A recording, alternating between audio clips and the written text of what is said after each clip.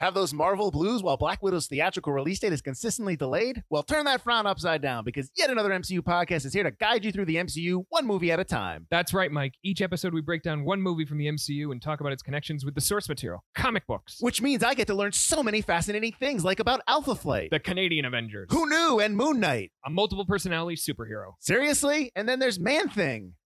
Yeah, not really sure how to explain that one. Pretty sure no one can. Yet another MCU podcast, part of the Forgotten Entertainment family. Another season of Forgotten Horror has come to an end, but as Field paraphrases Al Pacino from Scent of a Woman, we're just getting warmed up! Spend the next few months with Forgotten Cinema as Season 7 kicks off with movies from all across the decades. We jump to the 70s to talk about The Front Page, starring Jack Lemmon and Walter Matthau. We dive into the 80s with Michael Mann's Thief and the Dennis Quaid Meg Ryan thriller DOA, and then slice into Butler's childhood years, the 90s, with The Last Samurai and The Negotiator. That's right, Field. You're old. So very, very old. Shut up, Butler. Forgotten Cinema, part of the Forgotten Entertainment family.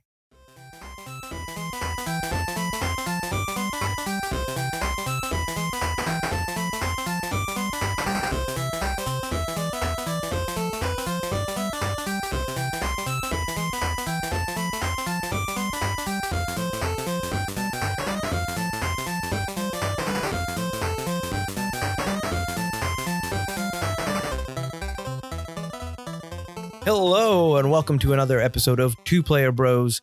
I'm your host, Mike. With me, as not usual lately, is my co-host, Dave. He will be back next week for our Game of the Year episode, where we'll finally pick what our Game of the Year is, which honestly, I think we'll probably have the same choice, but we'll see. For now, Dave's still busy. He hasn't been playing any games or keeping up with the news, so I'm going to give you a quick, brief rundown of what I've been playing this week, a little bit of the news that I've found that I think is worth talking about a little bit, and then that'll be it. A nice, short and sweet episode again. Let's get into it. First off, I think I have found anyone who is still looking for an Xbox Series X or PlayStation 5 or PlayStation 5 Digital Edition, like myself. I think I have found our savior, and it comes in the form of Twitch. A Twitch streamer by the name of Killer Cam 1020, that's his Twitch name, has put up a live channel that scours all the different online shops, Xbox, PlayStation Digital, it's PlayStation Direct, Amazon, Amazon UK, Amazon Europe, Best Buy, Target, Walmart, all of the big stores, most of the big stores, and checks their stock levels and updates people also on what the rumors are going about. But his stream just has all these store stock lists out of stock, pulling directly from their inventory sites. So it's almost like the only way to beat the bots at their own game is to become a bot and to watch this guy's stream, so you know when they're going to be available and you don't have to get there. You know, you're already at a disadvantage getting there even 5 minutes late. At least this way, by watching the stream, you can get there within a minute or two or less if you can start typing right away. I think I was lucky enough to be able to procure an Xbox Series X this way. I was watching his stream on my phone one night late, and next day I got up, was taking a shower, and I got out of the shower just to check the phone real quick. And apparently I had just literally by a couple of minutes missed the initial drop of Xbox Series X's on the Microsoft Store. So I quickly ran out of the shower, sat down on my couch, and started both on the Xbox One X I have and my laptop. Kept pressing place order on the Microsoft Store for an Xbox Series X, hoping I would get it. And the Twitch stream as well helped me out by saying, keep going. I just got it. Even though they were getting the random cannot place order. And so I kept doing it for about 10, 15 minutes and finally did get my order to go through and got an order number, got the email confirmation, and now my order is pending, but I got the official order and it lists in my order list. Some people were kicked out that same day saying their pending order didn't actually go through. However, because mine's been a couple of days now, I think my order really did go through. So I'm crossing my fingers. Estimated delivery isn't until the day before Christmas Eve, December 23rd. So I got a while to wait to see if it's actually going to go or not. It's going to keep saying pending until it ships, apparently. So fingers crossed I have an Xbox Series X, but still hunting for that PlayStation Digital Edition, which seems to be harder to find than the actual even PlayStation 5.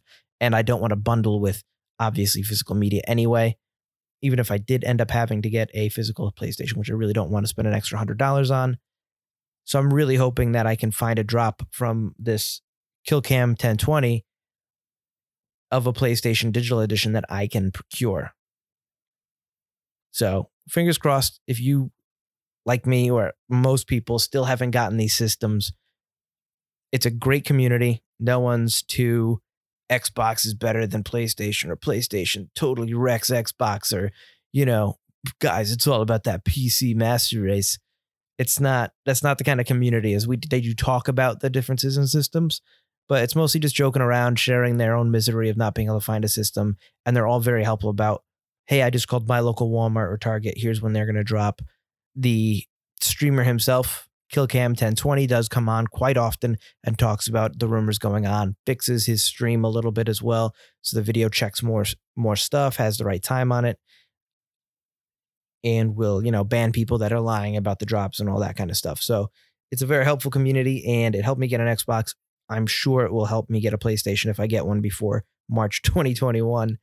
And if you guys are having trouble, I highly recommend this Killcam 1020. He's awesome. People are donating, obviously, when they get their system, because he helped them, he helped save their holiday or achieve the impossible, a lot of these people. And it's really fun to watch these other people get the systems, even when you miss a drop, or you maybe weren't going after the Xbox Series S or the, $800 PlayStation bundles with 2 physical media games and 8 controllers or whatever. But when other people get them and they're so happy, it's fun to see as well. So check that out if you're looking for a system. You can have it on in the background, obviously, on your iPhone or Android phone, or on your TV or laptop while you're doing whatever. I even had it on at work while I was doing some stuff on the computer. I had it on my phone on mute, just streaming, waiting for a drop to happen. All of this means that hopefully by the end of this month, I can start talking about the new system. Obviously, maybe we can have Dave talk a little bit about his brief experiences with his Series X. I know he hasn't gotten a lot of chance to do much on it. I know he's played a little bit of the Yakuza game. Hopefully I'll have some kind of impression of Miles Morales before, 2024 or 2023 when the next Spider-Man game comes out. In terms of what I've been playing, I haven't mentioned it yet on the show, but if you listen to my other podcast, Forgotten Cinema, you would know I'm a huge, huge James Bond fan, both of the films and the novels. Big fan. And I was very excited to hear that IOI Interactive is going to be making the next new James Bond video game, which they're working on now. They had a little teaser trailer. It's called the Untitled 007 Project. Takes place where 007 is still trying to earn his 007 status at the beginning, or he has just earned it, which is very strange because Casino Royale, both the book and the film, depict how he becomes 007. But I digress. This is pretty exciting. I'm a big fan of the Hitman games, which is something I also don't think I've ever brought up in this podcast. But also maybe because Alex is also a huge fan. I know my brother. But I mean, I remember playing the original Hitman and Hitman 2, and they were really fun. And then the Hitman game came out for 360. And that was meh. A lot of people thought that. And then these new kind of almost subscription-based Hitman started to come out. Hitman 1, 2, and the upcoming Hitman 3. So because Hitman 3 is coming out, they're making a James Bond game. I thought it was be a good idea to jump into Hitman 2, especially since it was on a Black Friday sale for $9. And I hadn't really had a chance to really put a decent amount of time into gaming lately, which I would need to really beat Assassin's Creed. So I'm going to push that a little bit. And I was playing Hitman 2. So I think Hitman 2 reminded me about a lot of things I liked about Hitman, but also seemed kind of too old school for its own good in some ways.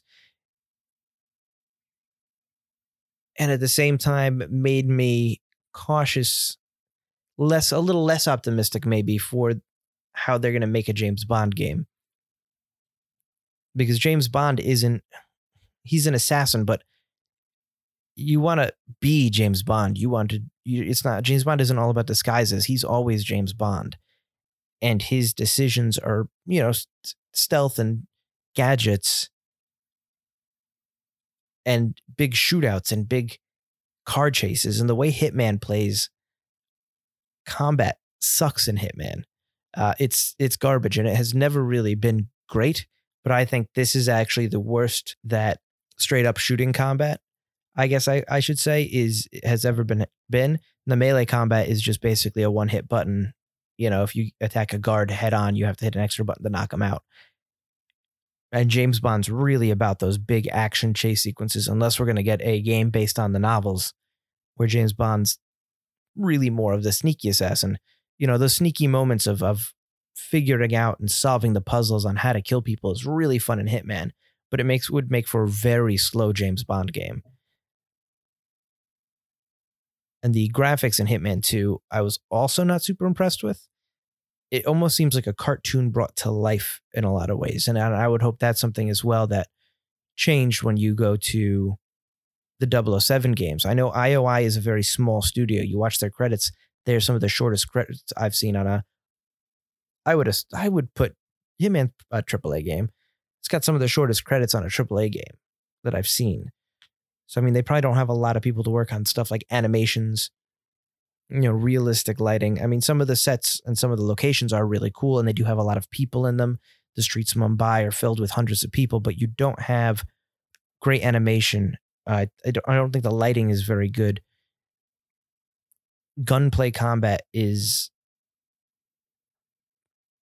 garbage. It's some of the worst I've seen in the franchise history, and some of the worst I've seen on modern consoles. Melee is non-existent. There's no way their car chases would look good at this point. They would need that. I know they want to hire a lot of people, but they're going to need to hire so many people to get these basic functions ready to go for a James Bond game. These are all things that you want to see in your James Bond experience. So I'm very interested to see where they're going to take it from there, but I'm not sure.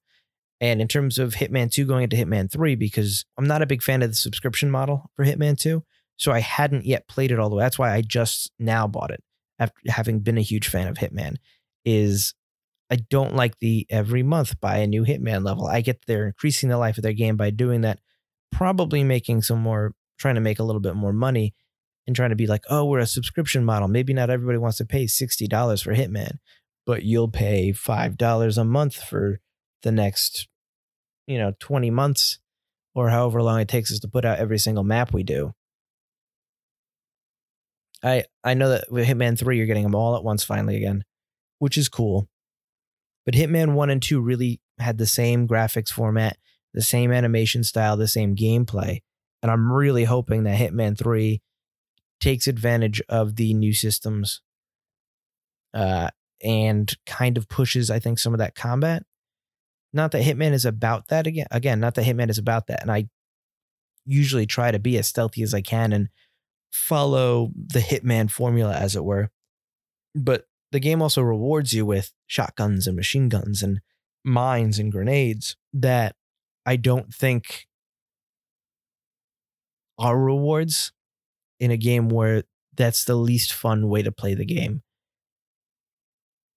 But I'd like to see that kind of aspect of Hitman increase in Hitman 3, especially as the threat that you're going up against in Hitman 3, as it finishes up the World of Assassination trilogy, you're really ramping up this conclusion of the story, which is sparse and light, and there's not a lot to the story in a linear fashion. Obviously, you get a lot of different aspects if you play more of what they consider the world story missions, where the way you take out the person really reveals a lot about the different targets that you're doing and what their purpose is in this larger world of Providence, the secret organization controlling the world, which is very James Bond.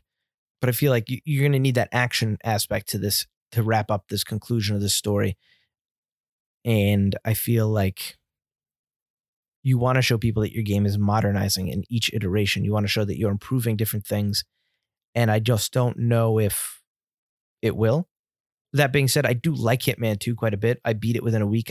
I spent a lot of time making sure I perfected the story mission kills, that I really followed that and didn't try to, cheap out and just shoot somebody in the back of the head when I had, the brief moment to, or get caught. If I got caught on camera, I would go find the security tape. Being meticulous with the game is really fun and really what Hitman's all about. Finding the different aspects, trying to see exactly if you find one way to kill people, what's the second way you want to kill them? Oh, no, I think that would be a much cooler, much more Hitman-y way, I guess, to kill somebody. So if you're looking for a quick game to pick up, it's on sale now. It'll probably stay on sale for a while. I don't know if the price is going to go up. And if it does, maybe only for a little while, as they'll probably want you to buy Hitman 2 leading up to Hitman 3. There'll probably be some kind of IOI or Square Enix, another Square Enix sale or something for it. So definitely pick it up. It's a quick time. Each level can last. There are people who have beaten these levels in 2 minutes if they get the mastery, and they can start in better places than the starter places, the starter areas you go to.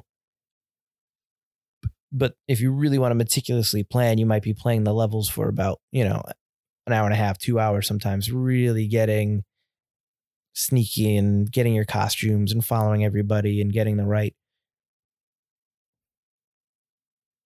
things in place to assassinate your target. But it's only 6 or 7 levels, and it's got the sniper game as well, which is really fun.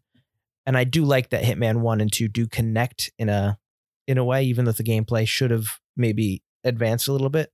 I like that it's all within one menu, so I can play each level and go back seamlessly within one kind of menu screen. Sort of like the Halo Master Chief Collection, although it kicks you into the different games. It's a little bit like that. So Hitman 2, pretty good. Got it because I was excited for James Bond and Hitman 3 coming out.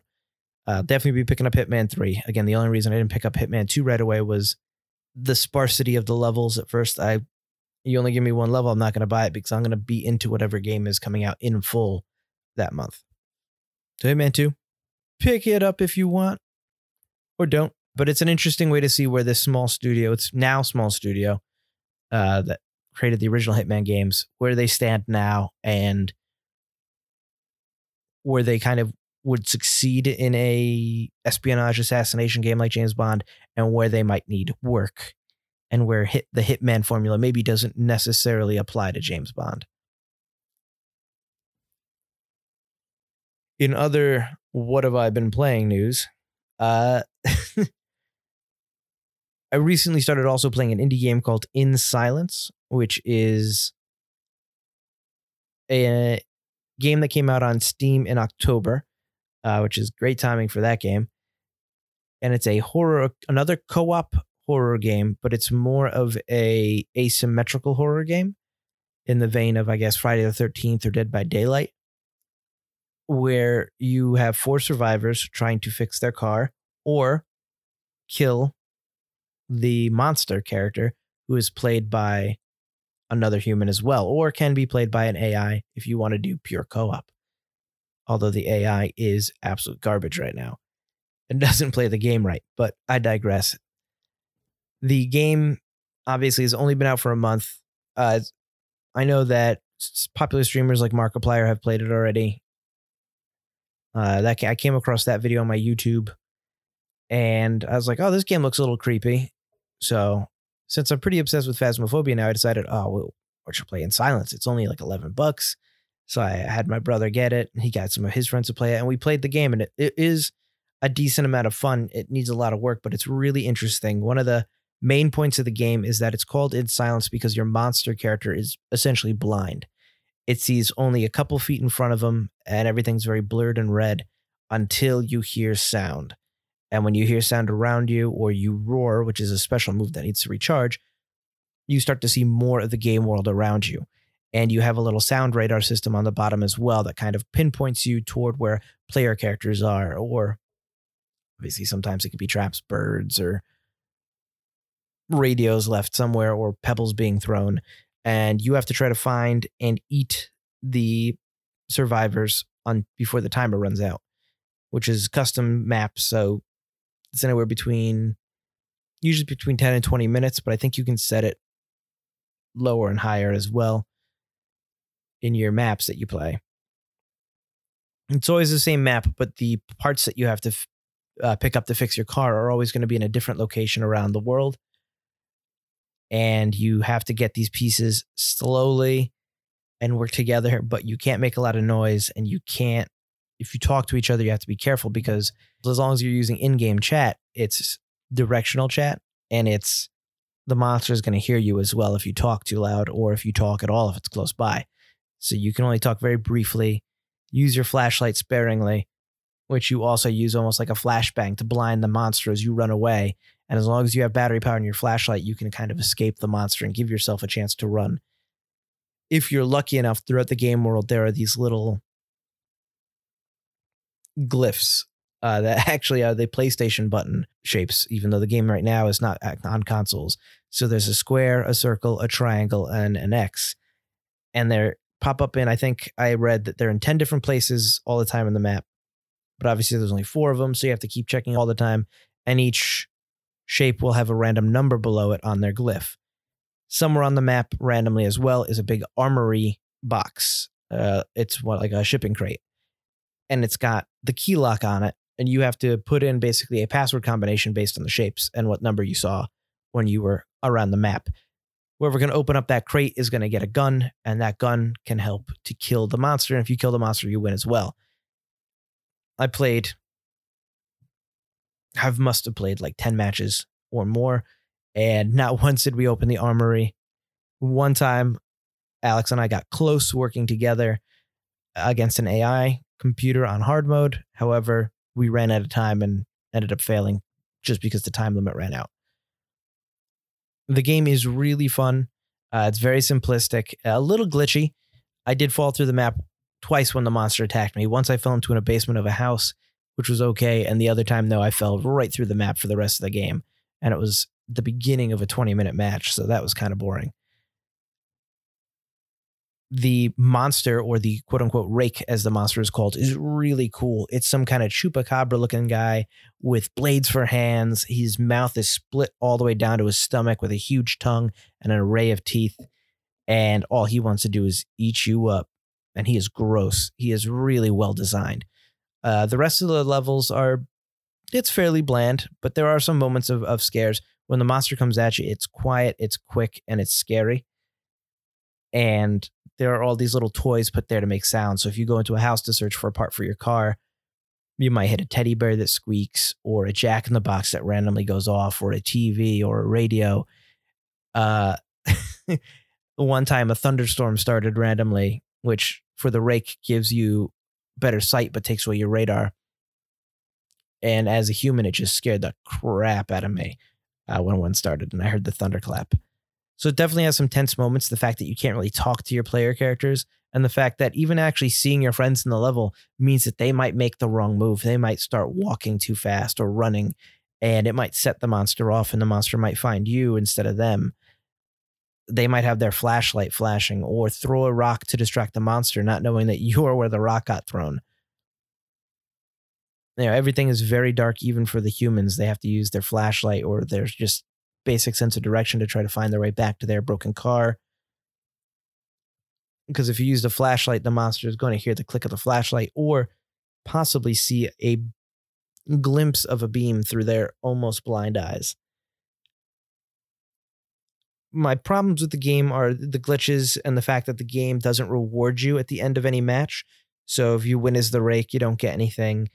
You do get perks as the humans as you enter the level, but they're all randomly generated. So you might get an extra bullet if you get the rifle, which again, they need to fix that because the rifle is very hard to get.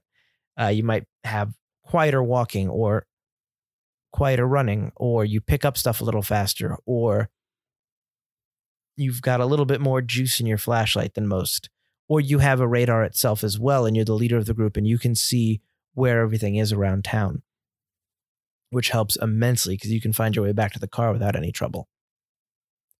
So those perks are fine, but you need to have some kind of progression, I feel. Even Phasmophobia had, if you lose money, but if you win a little bit of money to start buying more equipment to find the ghost better, to do the extra objectives faster or more efficiently, or give you a chance to survive with the crucifixes and the salt or the tripods to make placing cameras easier. And they give you sparse up the money pretty slowly. So you've got to do quite a few matches to get anything, which is cool. In Silence doesn't do any of that. Even Dead by Daylight has obviously a huge progression thing, and it resets every season, some of it, but all these different stats and stuff. You can use your blood. I don't play Dead by Daylight too much, but I've played it a little bit. You need some kind of progression. You need something that keeps us coming back to play, especially if it's one map, one monster. What's keeping us playing? The fun of the game is there, and it is a cheaper game, so just coming back once in a while to play this game. But what's the real killer grab that makes me want to upgrade my character or go back and see more stuff? It's creepy, but I don't know if it's as scary as Phasmophobia almost always is, whereas Phasmophobia has just that little bit of progression in there needed to allow me to keep playing the game and go, worry about, I'm going to lose all my stuff, or I got my stuff. There's a real cost for dying, and there's a real success in winning. And there's always real scares, even if you've played the game 1,000 times and the ghosts are there and the sounds. It's still a creepy, creepy game. I think In Silence can become a really fun asymmetrical horror game that does have a lot more jump scares. And it is pretty scary and is pretty fun to play. But I do think it needs a little work in terms of progression and content. I need to see something come out of my successes or my failures to make me want to play the game. I need to know that there's more to the game than just that one map and one mode of play. But like I said, it's early days for this game. It's only been out for, I believe, it came out in October, but I don't know if it was the very beginning of October. So this episode's coming out first week of December. Might not have even hit 2 months yet. So I'm hoping that we get to see more from this game. I definitely like it. I'll definitely play it anytime. My brother says, hey, you want to play In Silence with us? It's definitely going to be a yes. But it just didn't grab me like I was hoping that it would. Like it does Phasmophobia. But the shtick is good. It does play surprisingly well for a game that's only been out for a month and a half, we'll say. And the fun is there. So always up, like we said last time when we did Phasmophobia, always up for a horror themed game, co-op game. So that's it for this week's episode. Real quick. I don't like rambling for too long by myself because I feel like you guys probably don't like to listen to it, because who would? I know I probably wouldn't. Just trying to keep the show going. Next week, back with Dave, at least for that one episode. We're going to go over, I think, our game of the year. Obviously, a lot of people are going to say, what about Cyberpunk? Unfortunately, that comes out December 10th.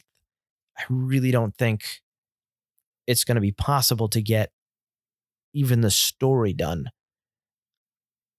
by the time that, January rolls around. I think we should all really consider Cyberpunk a 2021 game.